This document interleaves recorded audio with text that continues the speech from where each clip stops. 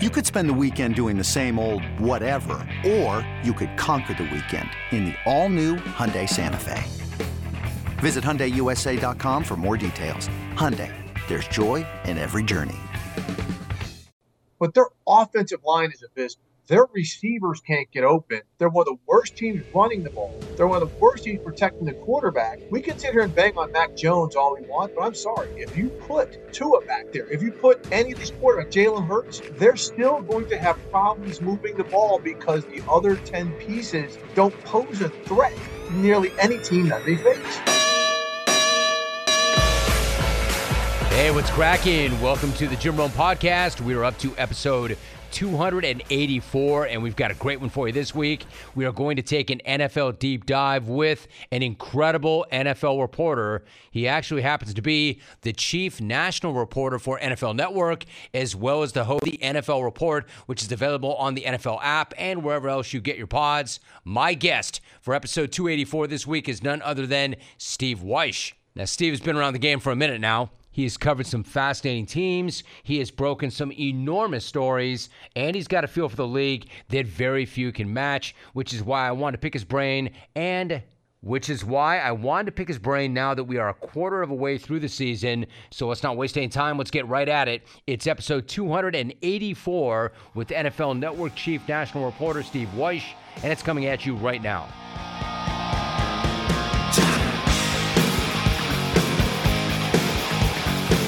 So, Steve, it's been a minute, but it is awesome to get a chance to chop it up with you and talk some ball. What's going on? How you doing, man? Hey, man, life is good. I'm kind of in like a sub room. The rest of my house is getting torn apart. So if the sound is kind of tinny or something like that, that's my excuse. No, I got you. You sound fine. I appreciate that, and I appreciate you playing through it and working through it. So let's kind of get into this. Like, you've always been a great storyteller. So when you look at the first 5 weeks of the NFL season, what is the most intriguing storyline for you thus far? Oh, there's a lot of good ones, yeah. It's funny, we could talk about, I think Brock Purdy's a great one. Like, you can't doubt Brock Purdy anymore. I think also the teams that have like an abundance of playmakers seem like they're going to have a chance every week. But to me, the biggest story, as crazy as it may sound, I don't know if it will, is the Patriots. I mean, I think this is a potentially frightening situation for that club after what we've seen after 5 weeks. I mean, they look like they're getting worse and worse each week. And this is after a terrible last year. They didn't upgrade much, thinking that maybe the way we coach is still going to get things done. They still have 2/3 of the season left to play. And we've seen the Patriots when they had Tom Brady could turn things around, but they don't have Tom Brady anymore. They don't have Gronk anymore. And this is something that could end up being terribly, terribly disastrous.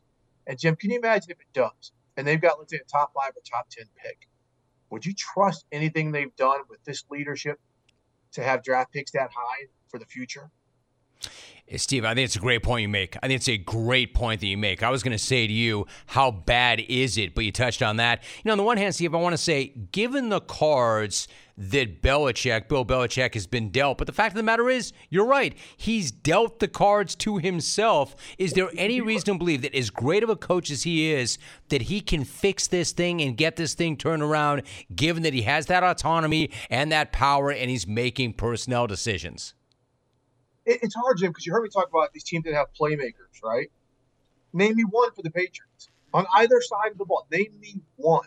Now, we can sit here and say, okay, Tom Brady didn't have a ton of playmakers. But you know what? He did have a solid offensive line. They always had very sound defense. And they still have a pretty good defense. Gerard Mayo's doing a great job over on that side. But they lost their best player in Matt Judon. Right? So injuries right there are gonna hurt things on that side. But their offensive line is abysmal. Their receivers can't get open. They're one of the worst teams running the ball. They're one of the worst teams protecting the quarterback. We can sit here and bang on Mac Jones all we want, but I'm sorry. If you put, if you put Tua back there, if you put any of these quarterbacks, Jalen Hurts, they're still going to have problems moving the ball because the other 10 pieces don't pose a threat to nearly any team that they face. I think that's fair. I agree with that completely. So where does that leave us? I mean, I keep asking the question, but I think that you can't ask it enough. I mean, it was just always assumed that he would run down Don Shula, he would break that record, he would do it as the Patriots head coach. I don't think you can assume anything because, to your point, Steve, not only are they losing, they're not even competitive. They're embarrassing, they're humiliating, and what if it does get worse before it gets better? Could you ever see Bob Kraft breaking him off before he breaks that all-time record? Is that feasible? Is that possible? I really think it is, Jeff. I mean, I think it's a situation where, Robert Kraft's not happy what happened last season, when they decided to put Joe Judge and Matt Patricia as the offensive play caller. But he sat back because, you have to give Bill Belichick that type of respect. Like maybe he knows what he's doing. Well, it turns out it didn't work, right? And so now it's gotten worse. You bring in Bill O'Brien, who's a very good offensive coach. I think he's a very good head coach. It's gotten worse, and part of it is the personnel. And they just have not assembled anybody that opponents cause a threat. So I think Robert Kraft at the end of the season, he could pull the plug. I mean, look, I covered the Dolphins when Wayne Huizenga bought the team and moved on from Don Shula to Jimmy Johnson. We all know that when Jerry Jones bought the Dallas Cowboys, he moved on from Tom Landry to Jimmy Johnson. Usually when you have these legendary head coaching changes outside of Pittsburgh, they usually accompany an ownership change. That's not going to happen in New England. So Robert Kraft has to be very tactful if he's going to do something like this. But if Bill Belichick breaks that coaching record for all-time wins, I think it could be with a different organization. Yeah, I mean, as hard as that is for me to even say. Yeah, no, you're right. It's so interesting, right? Like you figure if there's going to be some sort of divorce that it's got to be amicable, but I don't see how it could be because I don't think that Belichick's going to want to do it. I mean, he will leave if he has to get that record, but he's not going to be happy about that. I don't know how Bob Kraft, short of giving him a $20 million handshake, I don't know how he's going to make that right. Steve, to your point, moving to the next topic, I'm really glad you brought up Brock Purdy. Like, I buy into and believe in Brock Purdy. Like, I don't think this guy is just a great story. I think he is now one of the more effective, more reliable quarterbacks in the NFL. Like, do you think that we have seen enough from him now that those questions will stop? Or do you think, based on who you're talking to and what you see, there is still some skepticism? And where do you come out on the guy? Well, I'm going to answer your last question first. I think he's legit to the point where I think, you could put Brock Purdy on some other teams and he's still going to play very well.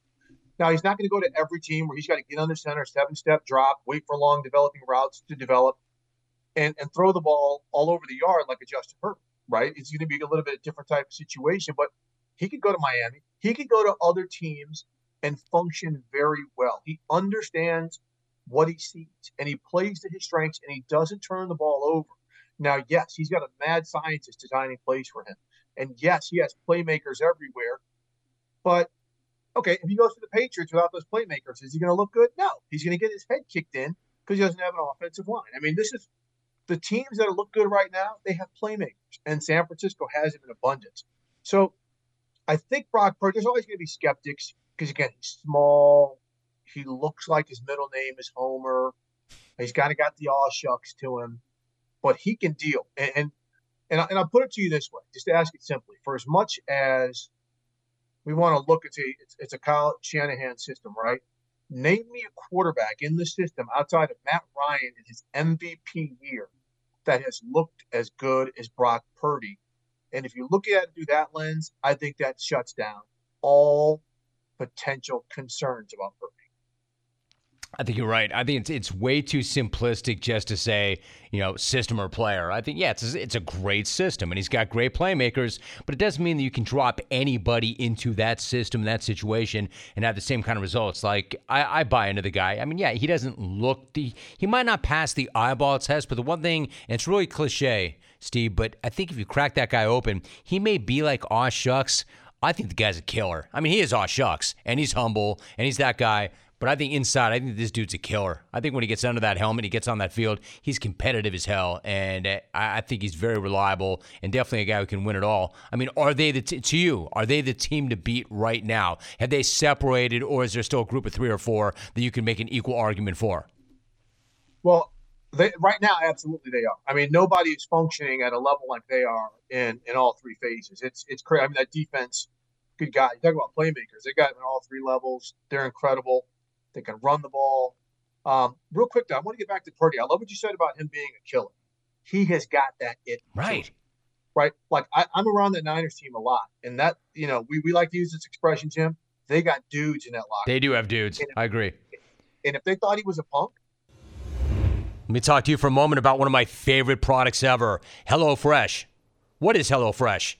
What it is farm fresh, pre-portioned ingredients and seasonal recipes delivered right to your doorstep. You can skip trips to the grocery store. You can count on HelloFresh to make home cooking easy, fun, and affordable, and that's why it's America's #1 meal kit. Kickstart a fresh fall routine with HelloFresh. HelloFresh handles all the meal planning and shopping to deliver everything you need to cook up a tasty meal right at home. They do the hard part, and you get to take credit. And when it comes to options, honestly, more is more. That's why HelloFresh's menu includes 40 recipes and over 100 add-on items to choose from every single week. I love it. Comes right to the doorstep, all these tremendous ideas and great meals. Find out for yourself. Go to HelloFresh.com/50Rome. Use the code 50Rome for 50% off plus 15% off the next 2 months. Once again, HelloFresh.com/50Rome. Make sure to use the code 50Rome and get 50% off plus 15% off the next 2 months. HelloFresh.com/50Rome.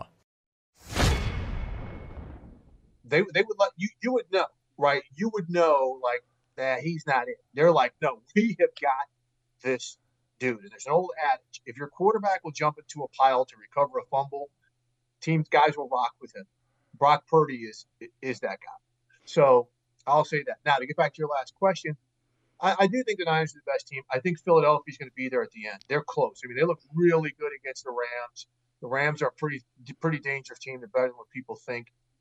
And, I talked to Jason Kelsey, the center, and he said, look, once we get through our red zone issues that we're going through right now, we're kicking field goals, they're scoring touchdowns, we're going to be better than we were last year. And I think that's the case. I mean, they're really kind of still figuring some things out offensively. Defensively, they're good. Miami is super dangerous. So I do think Fangio's defense will take hold as the season continues to progress. They've got to tighten that part up. I tell you what's interesting to me, though, Jim, is Kansas City. We talk about playmakers, and their receivers are still developing, right? Are they going to get by without having great receivers, or are these young guys going to develop by the end of the season? They're going to be unstoppable again. I think those are some of your elite teams. Buffalo's going to be there in the end too. They got humbled over in England, but I think the Kansas City thing is one to watch as well. I think that's a great point. Here's $1 million question. I like what you just said. Would you include the Lions amongst those teams? Yeah, thank you. Sorry, I'm on the Lions bandwagon. I would, because look where the strength of their team is. We want to talk about their skilled players, this and that. Offensive line and their defensive front is coming, because Aiden Hutchinson is one of the baddest men on the planet. He is, that interception he had last week against Carolina. I mean, that was insane, where he just kind of pawed it with one hand, ran it like a running back. And then you've got a great offensive coordinator, Ben Johnson. Aaron Glenn has his defense clicking from the back half of last season to this year. They are playing well. They have drafted arguably better than any team in the NFL. A lot of people say, they drafted duplicate positions. Well, last I checked, Sam Laporta is balling out, right? Last I checked, Brian Brandt, some of these guys, they're balling out. So they know what they're doing. Jared Goff is getting it done. I absolutely would include the Lions, because they're building themselves much in the mold of the 49ers, tough, physical, with a lot of depth at the key positions on the offensive and defensive line. They are a team to be dealt with.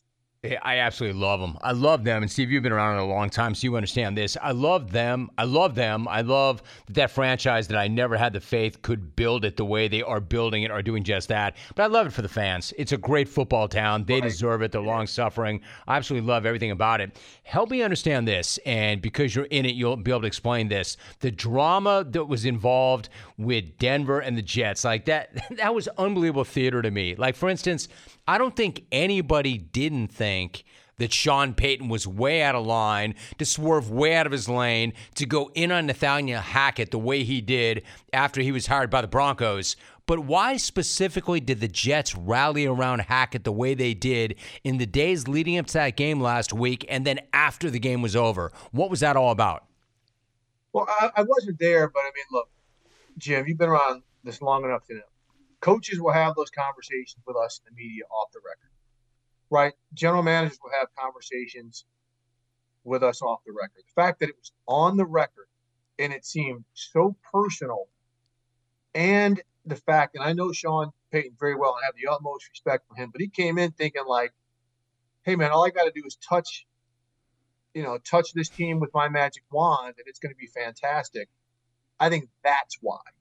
I think the Jets and Robert Saleh have developed, especially with Aaron Rodgers now hurt, a mentality of we have to insulate and protect our own. That's why they're coming out with their arms around Zach Wilson like they didn't do last year, right? So I think they've really developed that this year. So when Sean Payton came out and said that about Nate Hackett, to me, the players, the coaches, to come around on Nate. I mean, look, Nate Hackett's there for a reason.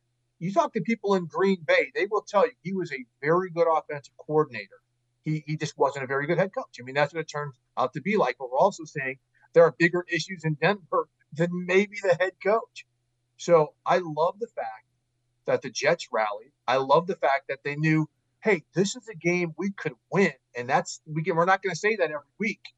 And they showed up and played. If they show up and play like that every week, they're going to be a tough out. Now, losing Elijah Vera-Tucker on the offensive line is a huge blow. But if they can show some fortitude like that, they're not going to be an absolute disaster like they were in 2022.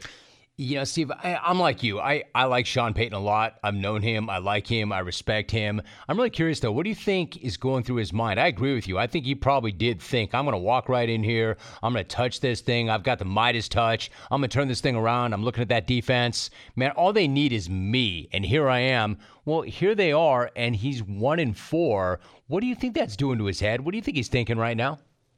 Oh, it's not good. And Jim, we've seen veteran coaches get back in the game and not have success like they had before. And man, that is a humbling cup of tea.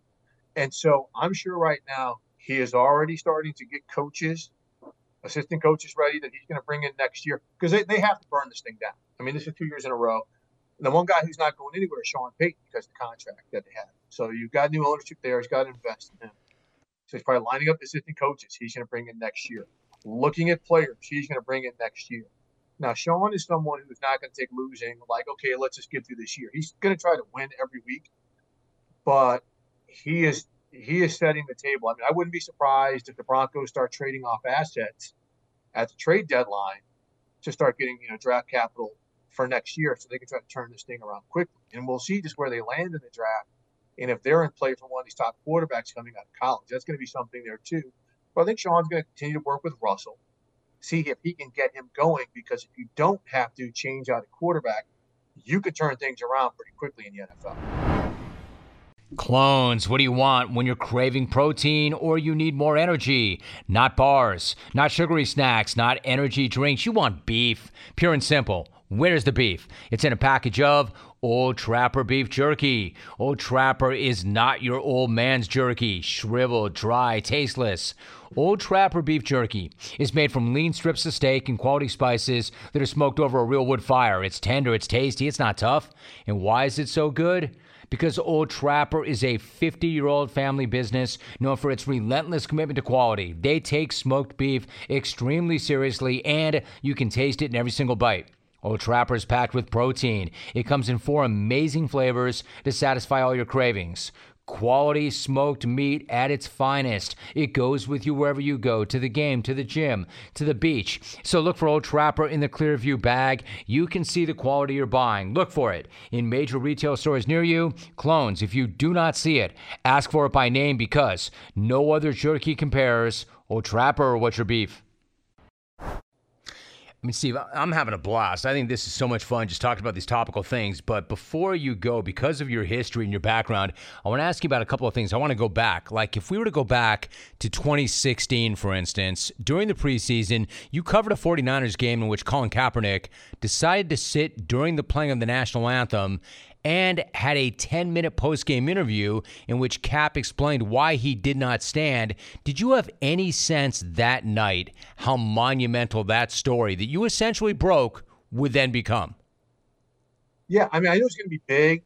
I did not know it was going to have the legs where we're still talking about it right now in the way that we are, because everything he talked about continues to play out in front of us on the daily. But I knew then it was going to be a big story because, I mean, I used to cover the NBA. Mahmoud Abdul-Rauf, when he did it in Denver, the reaction, that it brought. I grew up on the outskirts of St. Louis. And so I know how much that American flag means to a lot of people. So anytime someone kinds to tread, even on the theory behind the actual fabric, it is offensive to a lot of people. But also what he talked about was offensive to a lot of people in terms of, police. We know that was the summer of 2016 where we saw on video a lot of unarmed people of color getting shot by police. And so the fact that everything played out with George Floyd the way that it did, and the things we're still seeing in society where now, in some cases, police are being held accountable, like we're seeing in Memphis and things like this. It's in some cases they're not.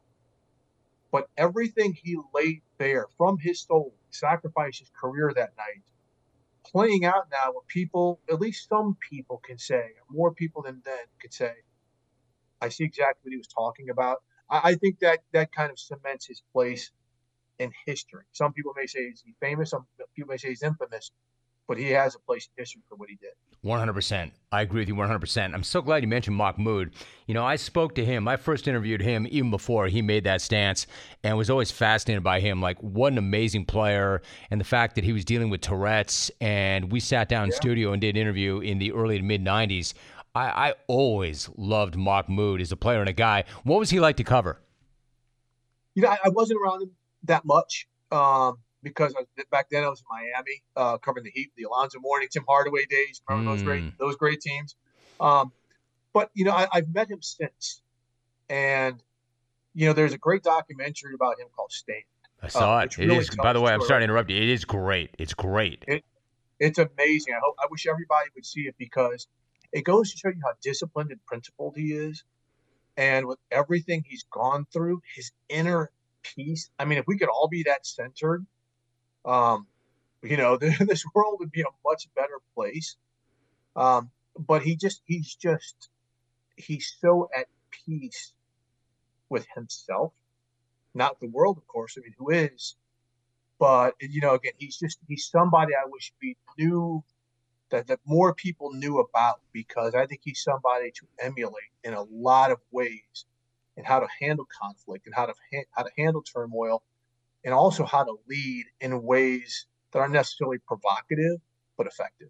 It's so true, man. He is very profound. I mentioned it on the air today, Steve. I think that hate is the new dopamine, and I don't mean that to be funny at all. I mean, I hate that it is, but it's like hate is the new dopamine. Give me more, give me more, give me more. I just say that in passing. That's a whole different topic. Your career is really interesting. You've done some really interesting things. As an example, before you joined NFL Network, you were the Falcons beat writer for the Atlanta Journal-Constitution, and that was a fascinating time for the franchise because it was highlighted by Michael Vick's incredible play on the field, and then, of course, his involvement in a dogfighting scandal, which led him to serving time in federal prison. I mean, starting with Mike as a player, have you ever been around a more electrifying athlete than Michael Vick? No, other than Michael Jordan on the NBA court, no. I mean, Michael Vick, Jim, remember, I used to go to the Georgia Dome, right? And it didn't matter who was playing, how well the Falcons are playing. It was a party. It was a club. It was packed. They are playing Bone Crusher. They're playing Ludacris. It was the blackest, stadium in terms of culture. He was Allen Iverson in the NFL. They're from the same hometown. So they were very similar in their impact on audiences, on unifying, on everybody wanting to be there. And then what he did on the field, good or bad, Like every play to play was an adventure. And it was, I love being around him. I was one of the few media members that Michael really felt comfortable with. And since he's gone through everything, him and I have talked. That was the most difficult story I had covered, being the dog fighting thing. I mean, someone who I had so much respect for as a person, a player, being involved in something so illicit and horrifying, and then having to go. Then I had to cover every detail of it, man. There were so many things I couldn't report that were just awful. And then, now when I see him, talk to him, it's like, man, he would say to me, like, it must have been horrible for you uncovering all this information. I said, that was bad, but knowing that it was you was the worst part about it. So kind of going full circle with him, it's just amazing, from the young guy who thought he had the world to an older guy who understands he can impact the world in different ways. It's just such an example of maturity and growth. And I'm really proud of Mike Vick right now. Dude, that is fascinating what you just said. That's fascinating what you just said, because I was going to ask you, as somebody who, I mean, there's objectivity and there's separation, and you got to be careful how you cover athletes. I mean, we've always walked that line. Like, we want to have access, but we have to be objective, and that's not always easy to do. But I know you held this guy in really high regard, and then all of a sudden this story breaks, and, maybe you had some familiarity with it. I certainly, as a guy growing up in the suburbs in Southern California, I didn't really know about dog fighting. I'm kind of a dog guy, and like a lot of the country, it was just so fucking horrific, right? And then this is a guy that you cover and you respect, and it had to have been hard for you. But then to hear him say years later, hey man, that must have been really hard for you. So, like, do you get the sense that he does get it? He understands it. He's not telling you what you want to hear, but rather what he believes and what he now knows. And what do you make of the way he's turned his life around? Oh, he gets it. I mean, look, 2 years in Leavenworth will do that to you, losing everything.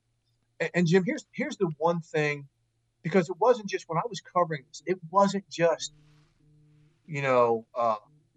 Mike Vick and what he did, right? Atlanta, in the Deep South, you had black residents. It divided the city along racial lines for the most part.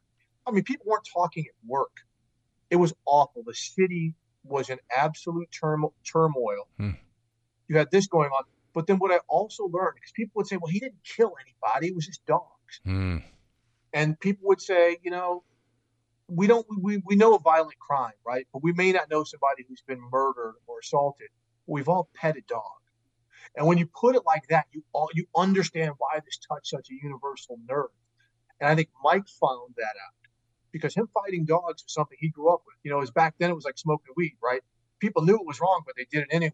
To him, it was like he knew fighting dogs was wrong, but he did it anyway. And so now when he looks back on it, he's like, man, what am I, what was I thinking? But in the moment, as a young dude who just grew up doing that, it's weird. So in terms of what he's done with his life, I mean, he just started a new foundation that's launching soon to really help a lot of young people make sure they don't make the mistakes he made, that they seize the opportunities. He's really behind like women's flag football. I think his daughter actually got a scholarship to play flag football, Jim, because at some universities now it's a scholarship sport. Wild. So, the fact that he's age, we all get wiser as we age. The further we move away from the legal drinking age, the smarter we seem to get about life, right, Jim? And so I think that's where Mike is, and he still has a lot of life to live, and I think he wants to be known now more as Michael Vick the man, instead of Michael Vick the football player, or Michael Vick who threw it all away. Really appreciate your thoughts on that. So, Steve, leave me with this thought. And again, I really appreciate all the time you spent in going long form today. Because you're on so many different platforms, and I always say this, know your room, but you're on so many different platforms with NFL media, et cetera, et cetera. It's interesting. I made the statement not long ago. We have two kids, my wife Janet and I. One just graduated from the University of Wisconsin-Madison with a degree in journalism and mass communications.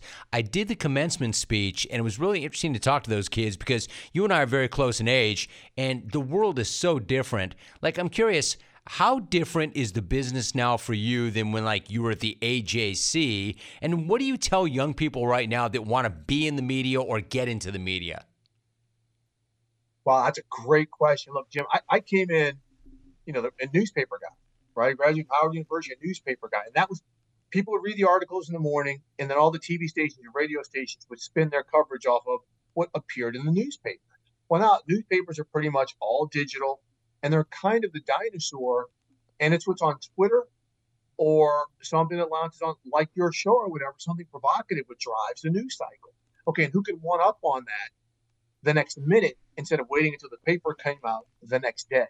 So when I talk to students, because there's so many platforms, like right now, the majority of the stuff I do on NFL Network are on these streaming platforms that aren't Netflix and Hulu, but are what they call fast channels, free advertiser supported channels, Tubi, Pluto, Roku, things like that. And then on the podcast. And so what I tell young people is, what do you listen to? What do you watch? That's how you need to prepare your delivery. That's how you need to prepare for your preparation. But more than anything, besides working on your image, besides working on your brand, that great thing we've heard for years now, work on your credibility. Because I've seen so many young people come to the NFL Network and ESPN, everything else, who've got that immediate pizzazz where the network said, we got to get more of them, more of them, more of them.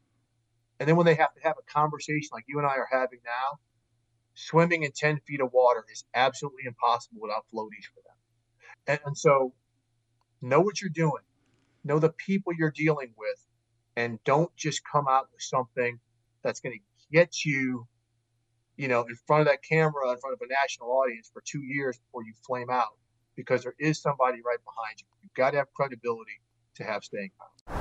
U.S. Cellular knows how important your kids' relationship with technology is, and they have made it their mission to help them establish good digital habits early on.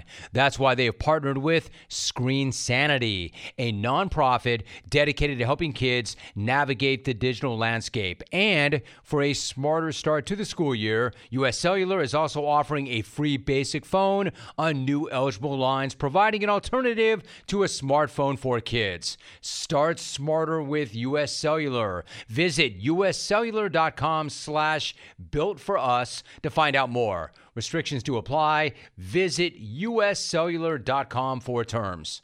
Such great advice. Steve, one last thought, if you don't mind. It's so, when you mentioned like you came up as a newspaper guy, my favorite thing about this whole thing, well, not my favorite thing, but something that always really, really got my attention. When I came up and I got my first TV job at ESPN2 in 1993, man, the print media hated the electronic guys, hated the electronic media, had no respect for the electronic media, thought that we were lacking in substance. Well, essentially saying what you're saying, like you're trying to get us to look at you, but come swim with us, you won't last 10 seconds. And there were a few newspaper guys that got it early on. Like I remember I put Stephen A. Smith on for the first time back in the day because I always thought that he was really entertaining. He got it immediately. Bill Plaschke was a guy at the LA Times. Since I grew up in LA, I always read him, and he didn't push back. He understood it. But do you remember those days? Because I can remember some of the old school guys, Boston Globe, New York Times. Dan Shaughnessy is a guy that I always did really well with. But some of these guys, man, the disdain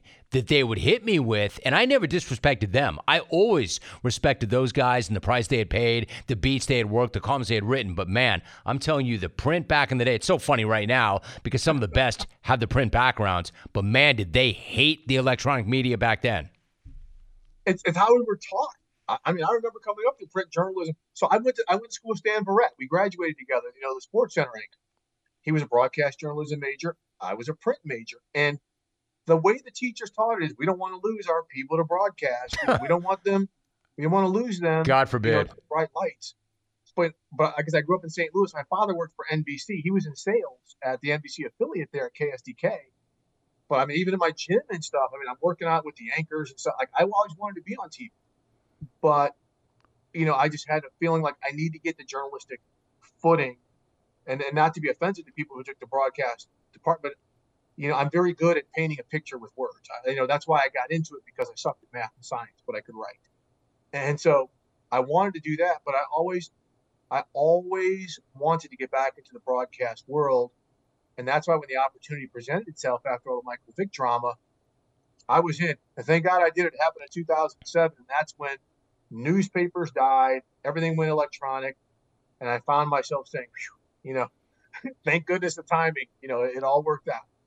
Timing's everything. I attribute timing to my career, my success as much as anything. So, again, I'm trying to let you go. But one last thought. You mentioned St. Louis. I want to pay homage to one guy really quickly. You know who's a great dude and a great journal? Brian Burwell was a great guy, wasn't he? Oh, my gosh. Jim, every time I talk about Brian, I want to cry because he's a D.C. guy, a D.C. area guy.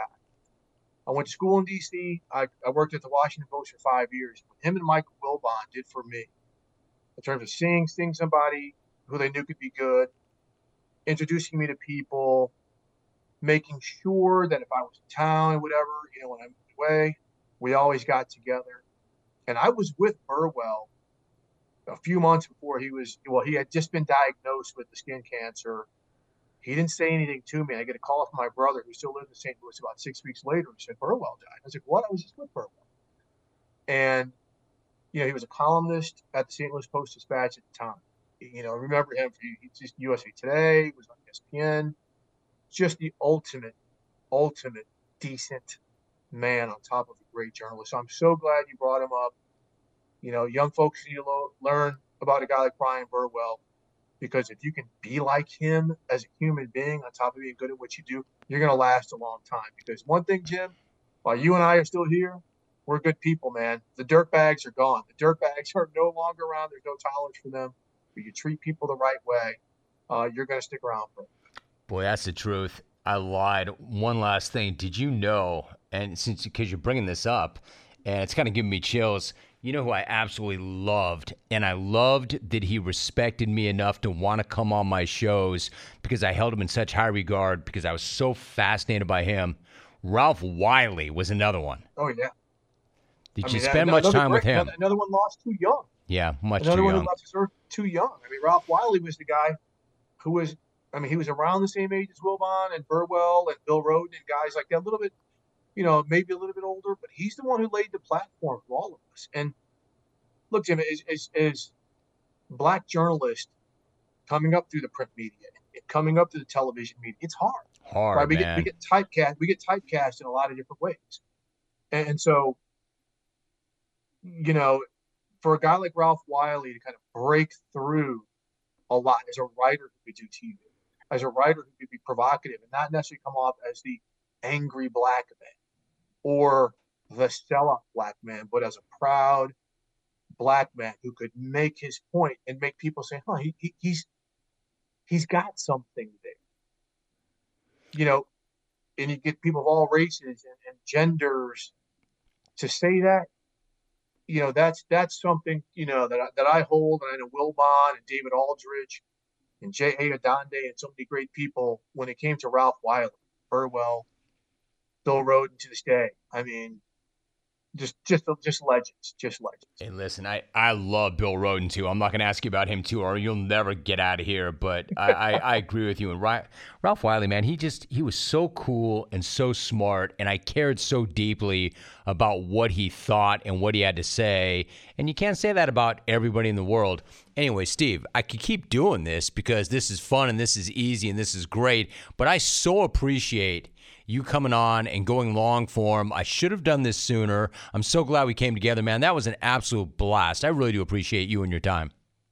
Well, I appreciate you having me and touching on these subjects because we don't get to do it often. But that's why I love you, bro. You keep it real. You keep 100, man. And I appreciate you saying that. That respect is something you have to earn. And by the way, you and I, it's kind of funny, isn't it? I'll leave you with this thought. I'm trying to find, and you probably understand this, like the craft, and coming up the way I came up with, I'm like, all right, so I want to do this, and I want to do it at a very high level, and I want to do it for a long time, but where do I fit in? Because I'm not going to start saying a bunch of shit just to say a bunch of shit to get people to look at me and to click on me, but how do you make a difference, and how do you make it compelling, and how do you make it provocative?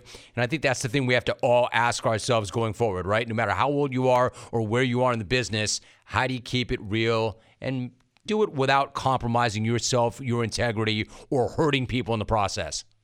Hey, and Jim, you know what else helps us? We all have kids who are now like I'm a grandfather. I've got kids 27 through 30. Incredible. So I can talk to them and find out, hey, what's affecting you? Right. So that helps. You said your daughter just graduated from Madison. Son, yeah, it's a son, but you're right. He's funny because he's so green, but at the same time, he does know things that I don't know that I need to know. So we're great for each other. 1,000%. Steve, you're the best, man. I appreciate you so much. Thank you so much for doing it, and what a great conversation. Thanks so much, Jim.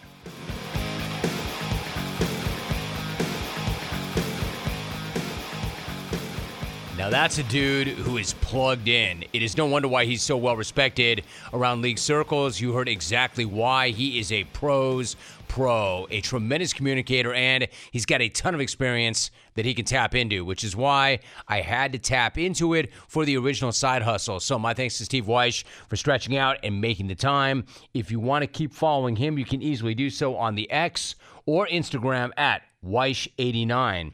Or if you're looking for more of the side hustle, I've got tremendous news because there are 283 EPs that are in the can, and they all hold up, and they're waiting for you to listen to.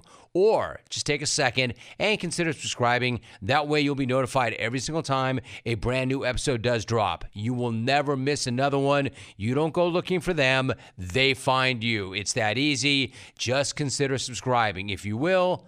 And I will catch you next week for episode 285 of the Jim Rome Podcast. See you then.